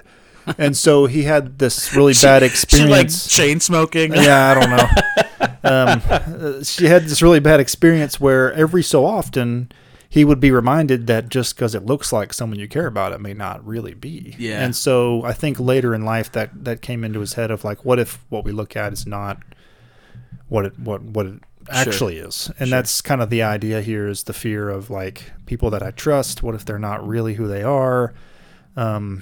And the paranoia is the source of the fear mostly in the movie. Now there's a lot of gross in the movie version of it that is amplified by the special effects, which are very legendary. Yeah, why don't you take it from there? So in the film, this is still considered to be one of probably the best practical effects movies there is. Now they do a few things. They do some stop motion. I can't think of any off the top of my head. They probably do some optical stuff. A lot of it is just practical effects, though. Yeah. It's robotic. Well, not robotics. It's puppetry. It's and it's just visceral stuff. They do, I guess, robotics kind of. They have some like remote control little doodads. Right. The little ones. But I mean, the first sequence where we see the thing kind of expose itself as otherworldly is with the dogs, and the thing is already a dog, but it's going to copy a dog, so it's kind of splitting into two dogs. And when they find it, it's in mid-transition. And if you go and watch the movie, the sequence is what you're looking at when you see that is just an oversized puppet, and they're underneath the floor working the head. No kidding. Yeah. It's covered with like KY jelly and mayonnaise, and they just wanted it to look gross, like it's secreting all kinds of horrible fluids and viscous and stuff like that. Mission accomplished. Yeah. And then when they come to attack it, it flees, and it kind of transforms again into what looks like almost like a plant or a flower. And if you look at that, the parts of the flower are dog body parts. Yeah. Like the petals are dog tongues. And like there's a part where the initial dog's head opens up and the skull falls out, and there's like a tentacle that comes out. I mean, it's just horribly disgusting stuff. Right. Fascinating, incredible imagination. Sure. And that's just one. Right. That's just one. Some of the effects that they did that they could have done with this various trickery that they went above and beyond. The sequence where they bring in I can't remember what character it is that they have brought into the. Well, I can remember his face, but I don't remember his character's name. But it's one of the older, kind of heavier guys. They bring him in. He's dead. His heart is stopped. So they're gonna do. Copper is gonna do. The defibrillator paddles. Yeah. And he gets ready to shock him, and of course we, the audience, are aware that we've known that electricity is a problem for the thing. It might hurt the thing. So when he goes up to push down, a giant mouth with teeth opens in the stomach of the patient, and when he puts his arms down, because he's not expecting that, it bites his arms off. Right. Well, when they shot that scene, they hired a Vietnam veteran who was a double amputee to wear a lifelike mask of the actor to come in for that 2 seconds where he's flailing around with no arms. No kidding. Rather than try to mask the arms later in post-production or something, they did that. And it talked about that scene they had to do, I think they said 2 takes, and it took them like 10 hours to do both of those takes because they weren't happy with the first one. And it was just like, I love that about this movie. Yeah. And it's not necessarily that I just love gross stuff, because it is some of it's hard to watch. It really does. It is horrifying. Yeah, sure. But what you've got here, this is a lost art. You've got a team of dedicated craftsmen who are pursuing visual storytelling with their talent. Yep. And this is, in modern times, this is one of the problems with the 2011 remake. They would just have a horde of guys at desks CGIing all that stuff. Sure. That's like you have those movies. Okay, so you've got not Dunkirk. What's the one where it's one shot? The Mendes 19. Is it 1910? 11? 1919? Something. 19 something. 1917. 1917. I think it's that's right. That's right. That was pathetic. 1910. There wasn't even a war on yet. 1917. So 1917 is famous for looking like one long shot. It is not actually one long shot. There was some trickery done, but there's not a lot of it. Right? Like it's a lot of big shots. Actors moving around real sets, knowing their lines, hitting their marks. Right. Lots of extras, lots of props. Really an impressive accomplishment. Fun to watch, even if you're not interested in war movies. If you're into movies and movie making, you should watch it. Yeah. Really good movie. Yeah. Then you compare that to something like Star Wars Episode 3, right? Uh-huh. Star Wars Episode 3, Revenge of the Sith, has it used to be famously long, unbroken shot at the very beginning of the movie. It's a space battle, which is a really neat shot. Lots of fighting going on. Really kind of like opens your eyes to like what space battle would look like between two equals, which we hadn't seen in the previous movies, because except for the, I guess Return of the Jedi a little bit, but but it's like, it's 15 minutes or something of an unbroken shot. And then you're like, well, it's 15 minutes of guys at desks typing. Like, It's not, they worked, but they aren't, and I don't want to say I could do better, which doesn't matter because I'm not the standard of what is good. But like, if it doesn't look right, you just come back tomorrow and keep going. Right. You can't really do that with these physical props, and they age better. Like, this is a 1982 movie, and if you watch it, you'll be convinced that these monsters are running around somewhere. Sure. Because they have mass to them, the characters can interact with them, even if they don't touch them. They share the space with them. Right. They're looking right at them. You can tell. Sure. And they're just wonderful examples of that. And I wrote the name down of some of you probably know him already, but Ray Botan, with some help from Stan Winston, who worked on everything that was good. Yeah. Winston was on Predator and Terminator. He did a lot of James Cameron stuff. Cool. But Botan was the main guy. He was working. He basically had to check himself into like rehab after the movie was done because he was working so much, 7 days a week, 15 or 16 hours a day. Wow. Just poured his soul into this movie, and man, you can tell. Yeah. You can tell. It is. I mean, we're talking about a nearly 40-year-old movie. Sure. And it is.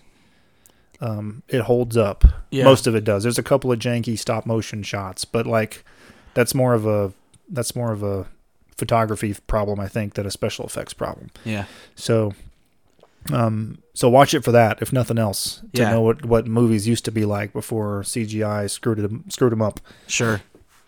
Yeah, no, that's really well said. You could just tell, and they're guys who really enjoy Campbell, and I think wanted to see this paragon of science fiction remembered well, and it comes out in the Kurt Russell 82 Carpenter film. Yeah. So I do want to spend a little bit of time, not a whole lot, but a little bit of time just talking about like overall worldview. We've kind of already addressed this, but I just want to put a fine point on it.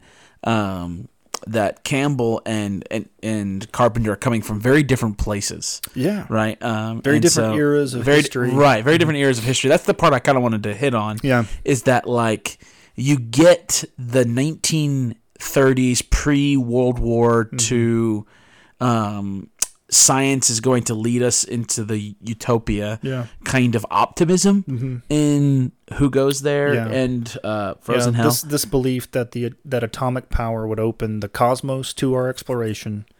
It would result in post-scarce environment, right? And because energy would be so abundant that you could get whatever. It's sort of Star Trek style. Where Sure, it's like we have warp cores that have virtually unlimited energy, and we have a machine that can turn energy into matter, so we can just tell it to do stuff. Right. So nobody works anymore, right? Except that they want to, because they want to like better themselves through their personal accomplishments and stuff like that. Right. So, yeah, which is great. It's a lot of fun. Right. Sure. So you have that. Right, you have that piece, and that's kind of typical of golden age sci-fi. Again, I'm reminded of those serial Superman cartoons. I know that they're not exactly being done at the same time, but that sort of that scientific optimism, right, versus Carpenter's nihilism, right, that is just so prevalent in the 80s and 90s. Well, it's prevalent. Of his specific work. If you're a fan of Carpenter's, not all of his movies are good. Some of them are really bad, but a lot of his best movies are really downbeat. Yeah, and so just it's. I think it's really interesting to me that plot beat for plot beat, these stories are very close. They're very, very similar. Similar enough that I would argue that there are no significant plot derivations or deviations. That make them really different stories. No, they're the same story. And yet they're completely different in tone, in philosophy, mood, in theme, in philosophy, right? I mean, they're just totally different. And we talked a lot about one of Campbell's problems is that his scientists are all caricatures, right? Of they're all action enlightened heroes as well. Like, you can tell, okay, not only do we have a lot of hope in atomic power, but like mankind will rise to any challenge, right? Which is good. I kind of like that. Like, we will solve this problem, no matter how bad things look. We're going to find a way out. Sure. And that's kind of a big takeaway of his. Yeah, and so you have like that, and then you have through science. Yeah, the men in Carpenter's film are they're very selfish, flawed, self-absorbed. Yeah. They're very there's a lot of like the paranoia is this part of that is trying to build up that sense. When we meet them, we see that they are all very flawed, right? Like, the base is not like the base is kind of not. I mean, it's not filthy, but like there's stuff there's underwear hanging up, which is in the book. They mention that as well. Like, they have. It's a bunch of guys living in close quarters. Sure. Everything's always wet because everybody goes outside and gets frozen and then comes back in. It's just kind of hard living conditions. But like, they smoke too much in the movie. They drink too much. There's nobody who appears to be faithfully pursuing pure science, right, in their regular occupation. It's not until a thing shows up that everybody kind of gets energized to like start investigating and doing things. It almost feels like they're just waiting around for their... That's it. Yeah. You just nailed it right on the head. That's the difference, right?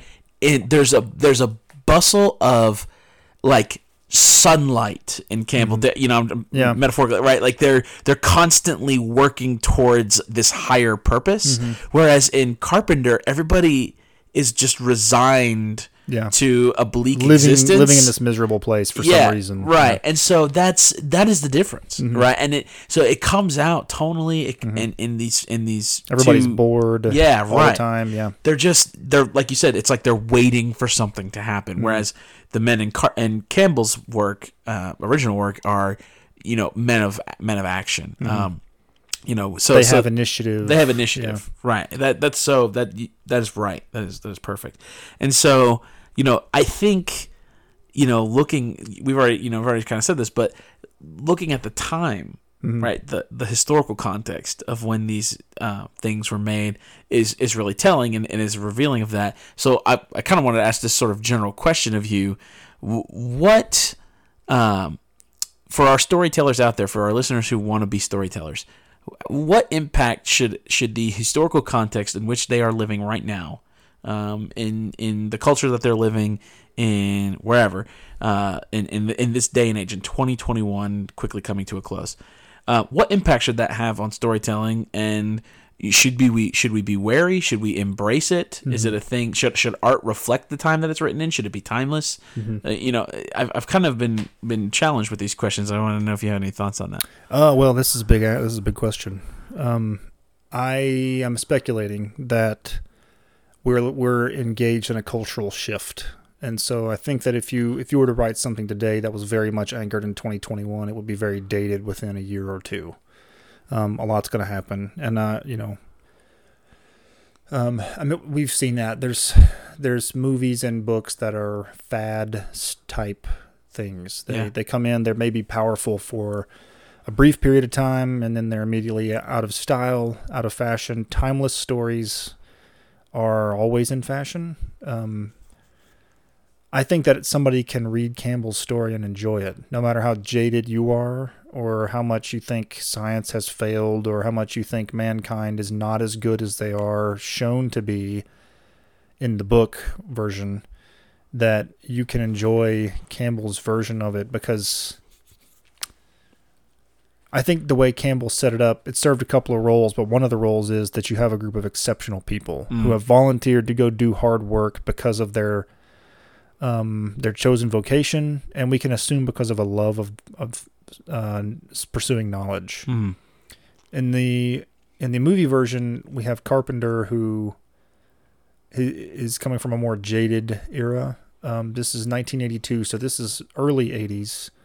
70s were a hard time. A lot of people compare the last couple of years to the 70s, where there's just been social problems of similar types, crime and stuff like that.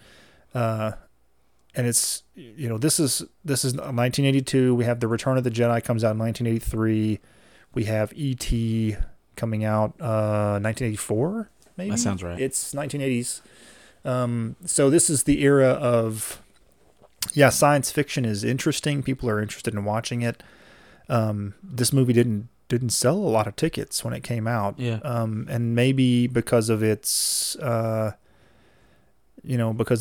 of more jaded worldview, it's more like its heroes are very much, they feel like, they're supposed to be scientists, but they really feel like a bunch of, like, no offense if you're a truck driver, but I was going to say truck drivers, sure, or mechanics, or like they're regular guys. And they feel blue collar. Right.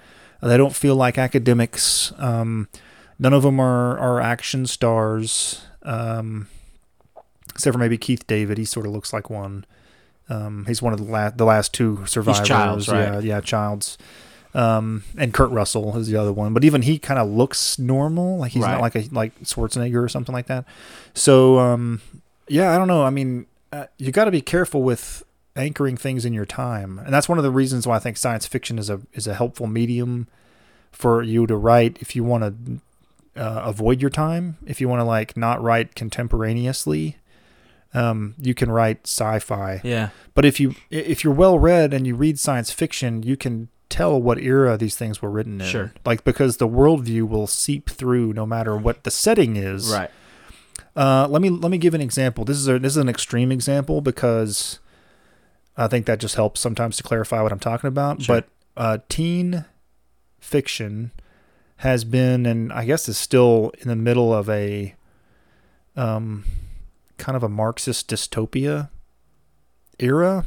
That's been like that for 15 years, maybe. People know Hunger Games. They know Divergent. They know The Maze Runner. Virtually all of those books have a handful of traits that are similar. you have a hero who is usually not a good hero. They're usually either an anti-hero or they're just sort of like they don't have good agency. And you have a dystopian world where everything's going bad and they're the only hope. Everything is class-based. Everybody's grouped into classes, whether it's a district where you live or you're lumped into this group because you have a tattoo of this kind, like whatever. They're all class-based. Sure. So those are science fiction. They're not supposed to take place in 2020, but they are very dated. Right. Like they're very much a product of right now. Before that, it was kind of like supernatural stuff. Twilight was the thing, and like paranormal romance kind of thing. And those things will always linger. Like dystopia did not get invented in the last 15 years. It just got ruined in the last 20 years, 15 years. Right. And paranormal romance will continue. Sure. Which you can make an argument that goes back to Dracula, right. And like there's a lot of old horror stories that involve that element, like that's part of it. But they're trying to. It's kind of like what you said, where with Daredevil they borrowed from Homer. They borrowed one of Homer's tools from his toolbox in medias res.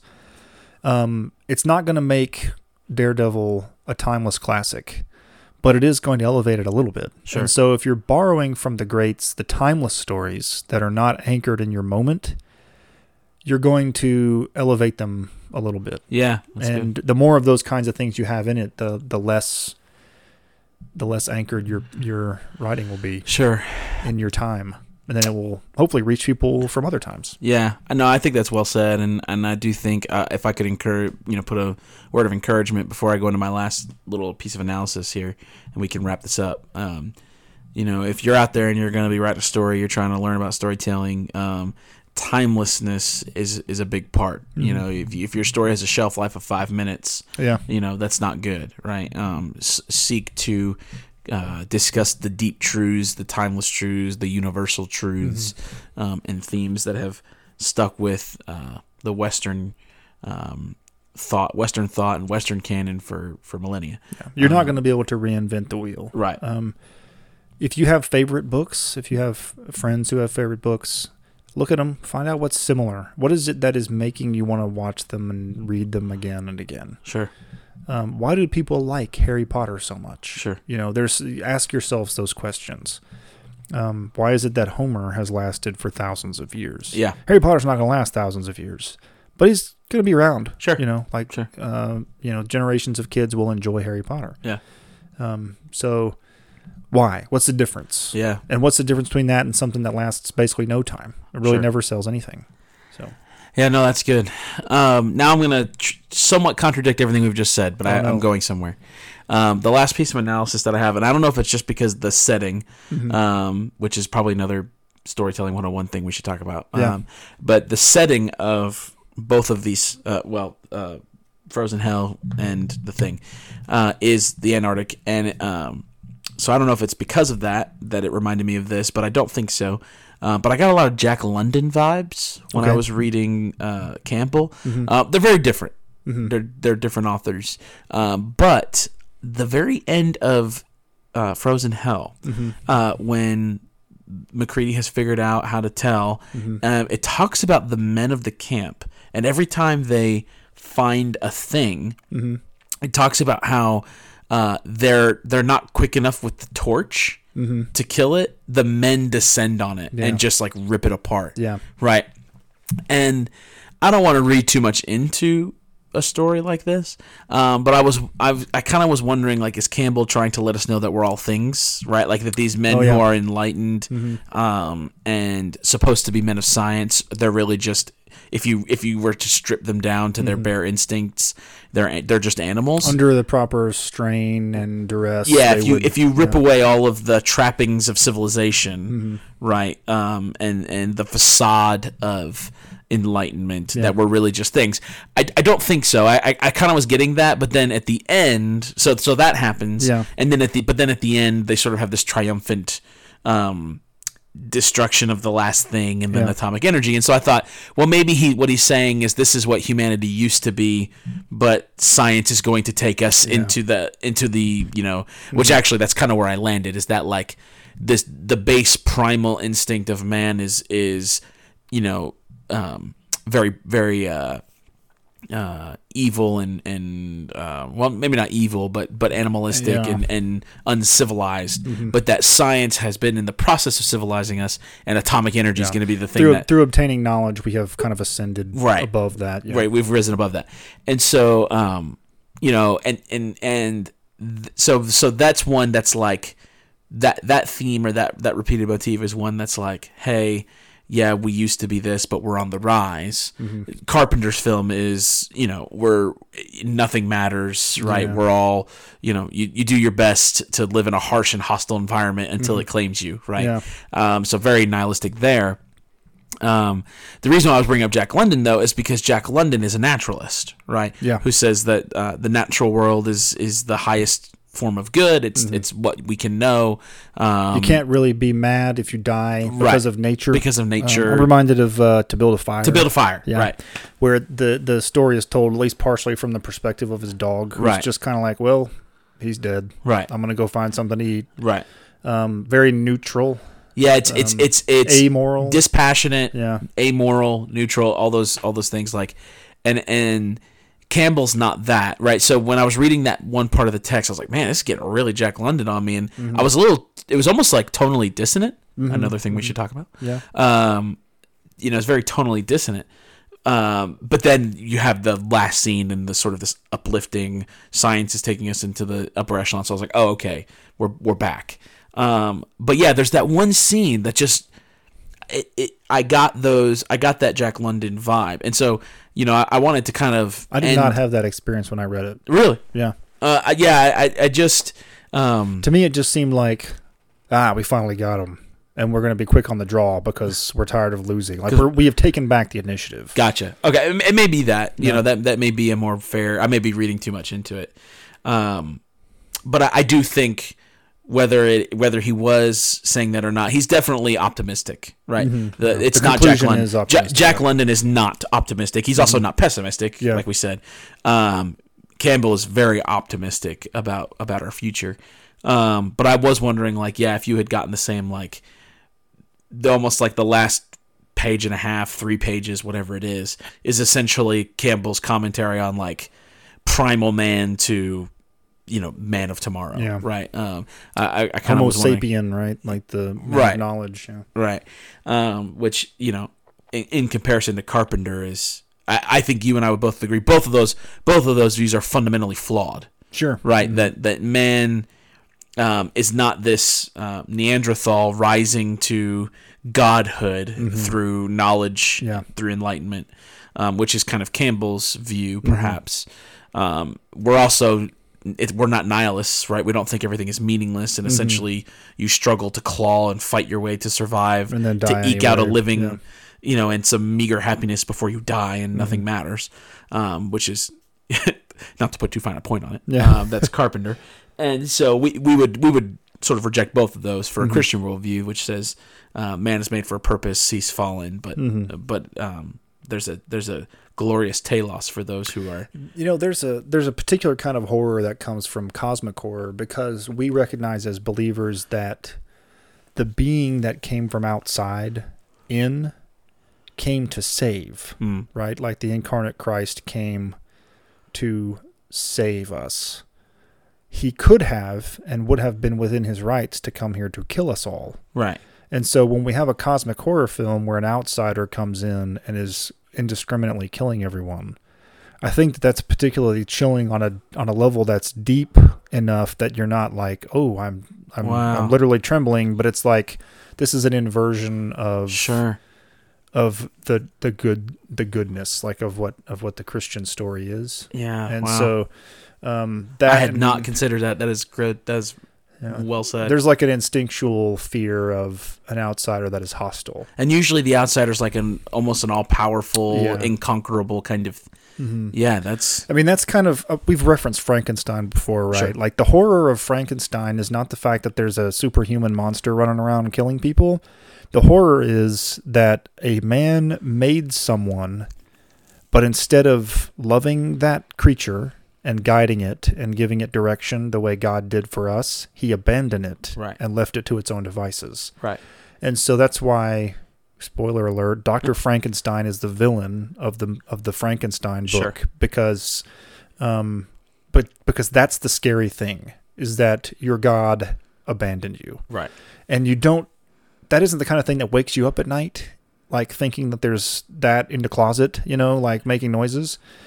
Monsters, there's a thing in the closet. Like, that's a little bit scary, but like, or somebody jumping out at you, jump scares, all those kinds of things make us afraid. But something that makes a true horror story is got to have that depth of fear. And I think that Lovecraft was good about that. Yeah. Like, the earth where you thought you were the dominant race is really ruled by the old ones who, who've always been. And, right. Which is a kind of a similar kind of deal with like God being not what we thought. And so that may be something there. Sure. I'm not sure how firm I am on that idea, but I think there may be something to that of an outsider who can take on flesh. Yeah. And is here to kill people. Yeah. I think that's good. I think that's really good. Well, what do you think, man? Should we wrap it up? Let me check my notes here, see if there's anything else important I had written down. Well, so side note, right? So the movie barely made back its budget. It probably has by now with streaming and DVD sales and stuff. Sure. Made its money back. Remakes, I'm sure John Carpenter's going to get some checks. Critically panned when it first came out. But right now, I checked the scores today, 82% critic score, 92% user review on Rotten Tomato. So It's pretty well liked. I mean, even 82 is not that strong, but critics are jerks. So sure, whatever. So what do you think? Book, good, bad, overrated, underrated? I want to go and read Who Goes There. Okay. I think Frozen Hell is very clearly an unfinished manuscript. Yeah. That has good merit. Mm-hmm. But for all the reasons that we've already talked about, is not the polished, completed work. Mm-hmm. I know Who Goes There is essentially the same thing. It's just shorter. But I would like to still go back and look at it just to do some of my own comparative analysis. But definitely recommend Campbell. Yeah. I think there's a reason why he's lauded as one of the greats of the golden age of science fiction. Frozen Hell was fantastic. I was very pleased with it, except for the few minor things already mentioned. We'll do yours. Well, so I've read both of the books, and I would say if you're going to read one, you should read Who Goes There. Yeah. It is, I think it's more clearly the polished work. Sure. And if you're a completionist, you want to read them both just to compare, then it's probably worth your time if you can find a copy inexpensively. But if you can't, then I wouldn't spend the money on the extra copy of Frozen Hell. Because it's good enough as Who Goes There. It's really pretty good. Yeah. So I recommend it. It's very good. Yeah, definitely recommend the story. Film. Yeah. I love this movie. Yeah, this is definitely in my top 10. It's a great film. Yeah. I know it's super nihilistic. Yeah. I'm usually not a fan of those kinds of movies, but this one I don't know, man. There's enough ambiguity in the ending that you don't have to be depressed if you don't want to. Sure. You can kind of just be like, no, they got out of it. Because when the movie closes, there are two characters still alive. They're a little tired and beat up, but like they might be able to rig up a way to get out of this situation. Yeah. I practical effects for all. I won't rehash that, but you did a good job covering that. I think Kurt Russell's really good. I mean, he's kind of classic Kurt Russell. It's not gonna make you think new things about Kurt Russell, but he's great in it. It's classic Kurt. I think that the supporting cast is really good, except for that one scene with the computer. There's not very many missteps. It paces really well. Yeah. It does give me an ending. I'm not big on horror. I'm not big on. I'm not a big horror guy either. This is a great movie. It's a great film. Yeah. Great film. Do you want to take a shot at which one's better? Oh, this is a tough one. This is tough. I think if somebody was like, you could only have the book or the movie ever again, I would probably pick the movie. Yeah? Yeah. Take the movie. I think I'd take the movie too. Yeah. It's hard. Campbell's great though. Yeah. That's not any kind of disparagement against. I think that what tips it over the edge for me is what Campbell wrote here lends itself readily to the visual medium. Yeah, that's true. And the way that they imaginatively took, because in the book there's a description of the thing. It talks about, and they're not sure if it's really the thing. If you're watching this on YouTube, you can kind of see this blue monster. It's a sort of a blue octopus looking thing. It's full of tentacles and stuff. Has red eyes. They don't ever do that in the movie. You're never sure what it looks like. But I think that because of the way he wrote it, it's got atmosphere in spades. It's the music is good. Mm. Allegedly, Ennio Morricone wrote the music. That's the guy who did the music for the Good, the Bad, and the Ugly. Bunch of spaghetti westerns. It sounds like John Carpenter's music, though. It sounds like synthwave or something. Sure. So it's very subdued and minimal. The movie feels so isolated. It does. You sit in the room with your friends watching it. You feel like you're alone. Yeah. So they just did a really good job of telling Campbell's story. So it's hard to pick one. That's true. That's true. But I think that Campbell should get some mad props for how good the movie turned out, because he wrote it in a way that they didn't really have to fiddle with it much to make it into what it is. Yeah. So, yeah, I guess I'd pick the movie, but that's a very narrow gap. Yeah. Narrow gap. Well, yeah. The Thing. And let's see, for further viewing and reading. Yes. So my recommendation for further reading, which we've mentioned a couple of times, is Astounding by Alec Navala-Lee, which I thought was a really interesting biography. Navala-Lee had done a lot of work. He gets some credit for this copy of Frozen Hell here. He actually wrote the foreword for this edition. And if you are interested in old sci-fi, it's really a must-read to kind of get the feel for, like, basically who, after Jules Verne and, like, the really old science fiction writers who kind of invented it, who really took the torch on. Well, there's a bunch of these guys with Campbell kind of as their mastermind. Yeah. So really recommend that one for further viewing. Do you have anything? Because I've got one. For further viewing. I didn't come prepared. You're on the spot. Okay. So I'm going to recommend The Thing from Another World, 1951. Yeah? Directed by Christian Nyby and Howard Hawks. That is a version of this book. It's not as good. Okay. But it is a pretty good movie. They didn't have the special effects to do the shape-shifting alien concept, so he's basically like a plant Frankenstein walking around bothering everybody until they kill him. Spoiler alert. But it's pretty good. It's worth your time, especially if you like old kind of retro B horror films, which is a kind of a fun genre to go back to from time to time. Okay. So, yeah, there's some names you'll recognize in it. I can't remember who plays the monster, but it's somebody who is well known. I cannot remember who it is, but gotcha. Yeah, that's my recommendation. I have a suggestion for our next one. Yeah, I picked this one, so you pick the next one. Okay. This just came to me this week. You were asking for recommendation for nonfiction. Yeah. And I should have done research on this to make sure that there's a book version of this, but I'm pretty sure there's a book version of this. And I would like us to do The Ghost and the Darkness. The Ghost and the Darkness. Have you seen The Ghost and the Darkness? I have no idea what you're talking about. Oh, man. We're going to have to do a watch party for The Ghost and the Darkness. This is not a horror film. Okay. This is not a horror film. This is a true story about man-eating lions. Oh. So, and it stars Val Kilmer. Okay.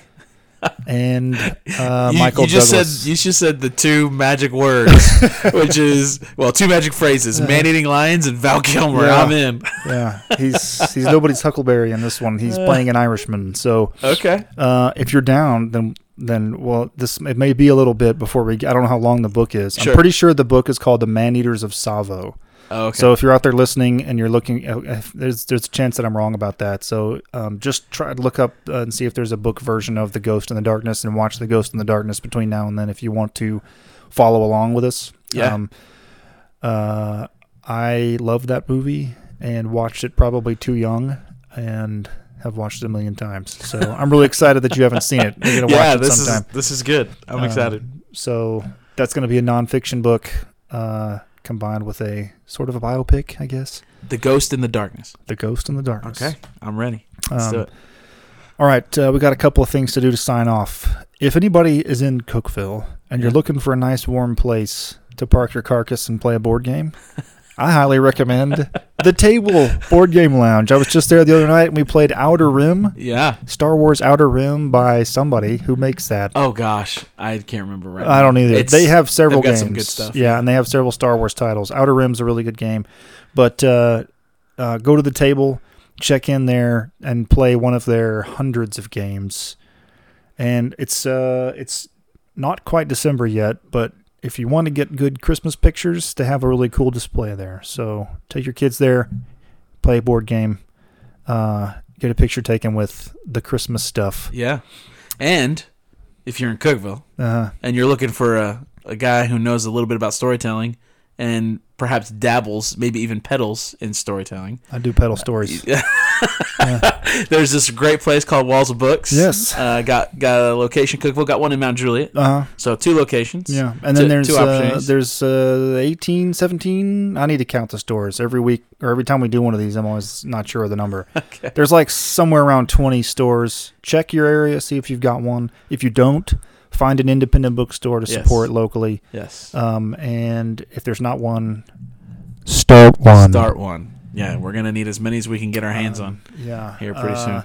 And, come by and visit. We can order you a copy of Frozen Hell or any of the books that we've discussed on any of our episodes so far, if we don't already have them in stock. And let's see. So we are also a part of the Servants and Heralds. What are we?